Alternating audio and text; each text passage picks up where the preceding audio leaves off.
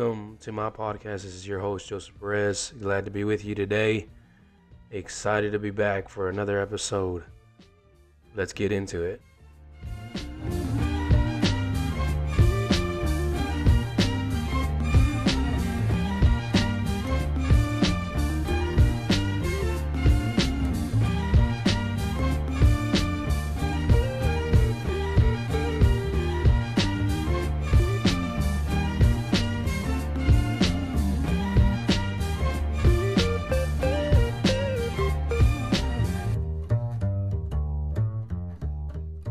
What is going on, everybody? This is your host, Joseph Perez. Glad to be back. Just wanted to jump on here. It's going to be a short episode today. Just want to share some things that are kind of happening in my world, in my life right now. The Spanish church that I have the privilege to pastor is going through an amazing revival. We've had to receive the gift of the Holy Ghost and be baptized in the name of Jesus, with the potential of having more. The ladies that we've baptized and have received the Holy Ghost have large families and slowly are integrating their family members into the church, and so we're seeing some harvest there. Now, a lot of that is happening in part because of the way God is orchestrating things, and I just wanted to share a little bit of that with you today. Was recently down in Alabama for a conference, Power to Become, with Bishop Sutton and Pastor Stephen Collins and my very good friend Jermaine Irvin. We were down there with them for this Power to Become conference, which has become a staple in my life. The last 2 years that I've gone, they have really just given me a lot of inspiration and encouragement and empowerment. I feel like God has really given us something there and done a mighty work in our life and ministry there. So Brother Nathaniel Urshan was preaching on the evening service, Thursday evening, I believe it was, and his message title was The Sword of the Lord and of Gideon.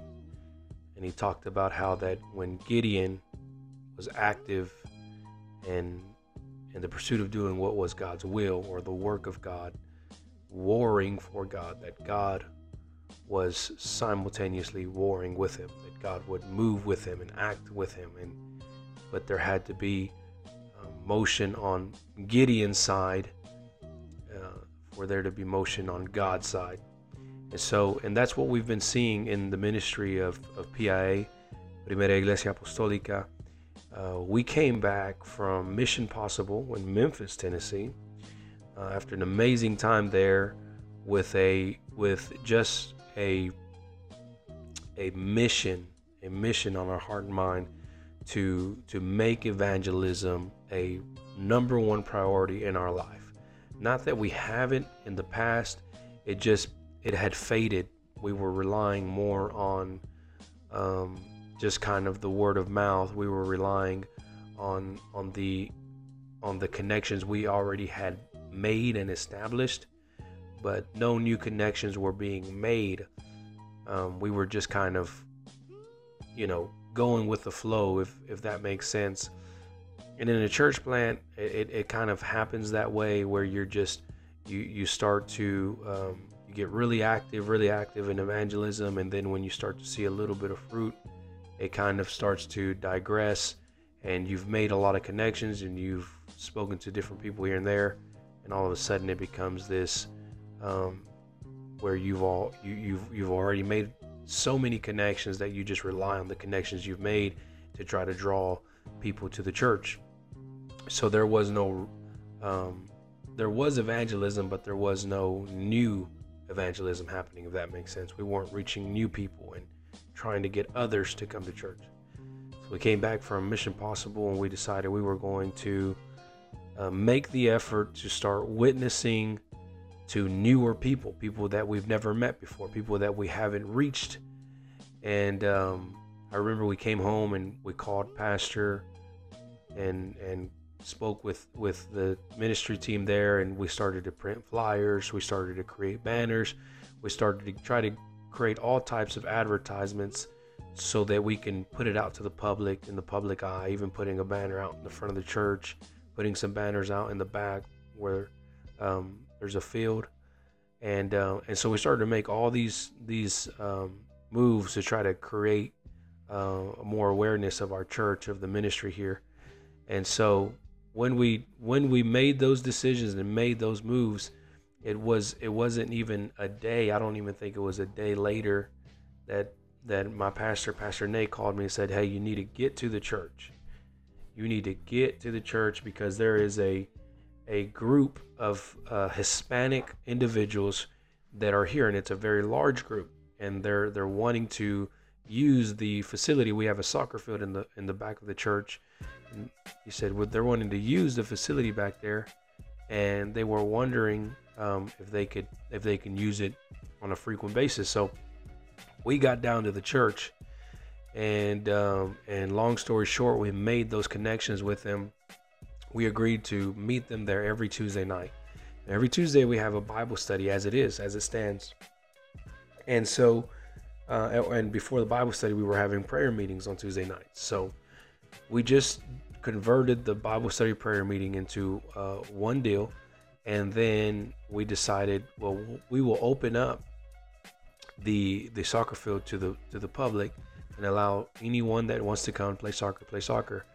But at the same time, we're going to be offering Bible studies, and you can come inside and listen to the Bible study. And the catch to all of it was at the end of both the Bible study and the soccer that was happening out in the field, that at the end of both, we would all meet in the cafeteria and we would prepare a meal for them. And this has been happening for almost a month now, a little over a month.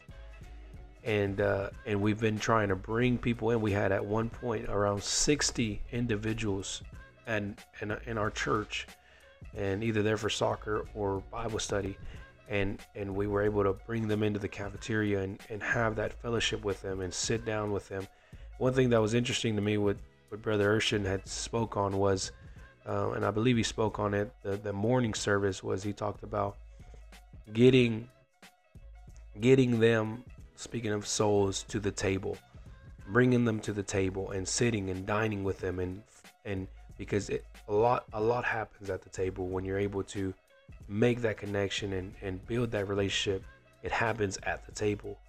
And as he spoke these things about Gideon and the Lord, the sword of the Lord and Gideon, and God working alongside Gideon, but Gideon had to be doing something in order for God to be working with him. And then he talked about how we had to sit at the table and dine and win souls and teach Bible studies and build those relationships. He was confirming a lot of what we had been experiencing. And up to that point, we had been seeing already a mighty revival harvest that had made its way to the church that was not even a product of that outreach program that we created. So there was families that were being sent to us via missionaries. A missionary in Mexico, a friend of mine, that pastor had won a man to the Lord, or a man was won to the Lord there in his church, and they were at church together. And the man spoke to the pastor, said, "Do you know anyone in the city of Knoxville, Tennessee?" And that pastor, that missionary, he used to pastor near Nashville, and we were good friends before he left to the mission field. And he said, "I know a guy, and he's pastoring a great church in Knoxville, Tennessee." And he sent me the information, and I made contact, and we reached out to them and invited them to church. And that lady came to church. This is all happening while we're still conducting this outreach ministry. She makes her way to the church, and at the church, she receives a revelation of baptism and the Holy Ghost, and I don't know if it was her first visit. I don't believe it was. She came probably 2 times before she got baptized. She'd been to 3 Sunday services, and then decided to get baptized on that 3rd Sunday. And that Sunday she got baptized, God was getting ready to fill her with the Holy Ghost, and I believe she kind of became fearful. She didn't understand everything that was happening at the moment. She shut her mouth and just kind of like wanted to shut it all down. And I spoke to her, said, you cannot shut that down. That's the Holy Ghost. And you have to be open to that. So the following Sunday, and again, this is how God works. And I'm just sharing with you this testimony of revival that we're experiencing. I had already committed to a prior engagement to a children's revival in Atlanta, Georgia. And in that revival, the pastor there, who happens to be my uncle, Marvin Reyes, he was emphatic to us that he wanted to see God fill some kids with the Holy Ghost. So the whole premise of this revival was that kids would receive the Holy Ghost and commit to being baptized. So in my mind and in my heart and my spirit, I wanted to be home. I'm thinking, man, I really need to be home right now. We're having great revival. And as a church planter, as a young pastor, I don't feel comfortable not being home. Well, thankfully, I have my family that helps me, my father and my brother and brothers. But one brother in particular, he's an actual minister and in ministry. And my father he had an engagement, so he couldn't stay and take care of the service. Well, I told my dad, I said, well, Dad, you're going to have to cancel your engagement, or I'm going to have to cancel. One of us is going to have to sacrifice, because we both can't be gone, not with the revival that's happening right now in our city. And because, and this is kind of, it kind of touches on the life of a young minister. But sometimes you overcommit and certain things have to take place. And so that's where I was. I had overcommitted and I felt that I really needed to be home. But then again, I had already committed to being with this pastor, and he had already put out flyers. He had got our room and all the plans were made. So I couldn't, it was a last minute deal. So my dad's like, hey, look, just ask your brother if he'll take care of the service, have him preach. He hadn't preached yet in that service, in the Spanish service. He ministered in other services, but not in Spanish. So I asked my brother, said, hey, would you help us? Do you think you'd be able to take care of the service? And he was all for it, and we believed and trusted that he would do a great job. But still, while we're in Atlanta, while I'm in Georgia, I'm in my mind, I'm not there. My physical body's there, my mind and spirit is back at home, and I'm thinking, God, these people, we cannot lose this opportunity. We cannot lose this momentum.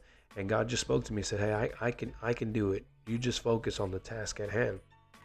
So that Sunday we got up and went to church, and I was praying, God, fill somebody with the Holy Ghost today, and that was the whole goal, was to see someone filled. And as I'm in that service, I'm talking to God. I'm saying, God, if you don't feel anybody here, fill somebody back at home in Knoxville. And I'm going to preach about the Holy Ghost here as if I were back at home. And I got up in this kids revival, and I'm sure they were expecting me to go in the direction of ministering to the children and just kind of keeping it like, kid friendly, not going too deep into the Word of God and bringing out all the types and shadows and the revelations. And I did. I kept it as simple as I possibly could, but I still felt to preach, and to preach with a boldness and authority, because my mind and spirit again was back at home. I'm thinking, God, I want someone filled with the Holy Ghost at home, but I'm preaching to a different congregation. And long story short, we end up seeing God pour out His Spirit in this service, and people are being touched, people are being renewed. And all of a sudden, we have one that wants the Holy Ghost, and we're praying this young man through the Holy Ghost. And after we pray for him, he receives the Holy Ghost, and it's an amazing thing. And another kid had, at the same time, we didn't find out till later, but there was another kid that had received the Holy Ghost as well. And we're not even finished with the altar service yet. And my wife tells me, I just received a message that this lady received the gift of the Holy Ghost. In the middle of our altar service, she was filled with the Holy Ghost. This is Sunday after she's been baptized, and that she had brought her family to the church. It was about 6 members of her family that came with her. And so we came back home the next Sunday, and this was Easter. I believe it was Easter Sunday. And no, it wasn't Easter service. It was actually this past Sunday. So yeah, we came back home, and the sister of the lady that had been baptized and got the Holy Ghost was in service, and we preached about the Holy Ghost again, and preached about the Holy Ghost and fire, and the new birth experience. And she saw her need to be saved, and decided to go down in the waters. We baptized her in Jesus' name. As she came out of those waters, the power of God just hit her, and she was there for a solid 10 minutes, and she did not want to get out of the baptismal the baptistry. She was like speaking in tongues. God was filling her with the Holy Ghost, and it was just an amazing experience. And so that's my testimony, and God is moving, and God is doing things, but we are actively pursuing new souls, and going after the souls that are out there. And as we are active in ministry, as we are active in evangelism, we're seeing God bring in a harvest, and not even from the same field. We're operating in a field where we've not even seen a harvest yet we're receiving a harvest from a different field that's not our field, but yet we still receive that harvest. And so our labor is not in vain. God is working and moving and doing many great things. And I just want to encourage somebody today, to allow God to use you, to allow God to do the work in you, to allow God to open that door and that opportunity, and you will see great and mighty works.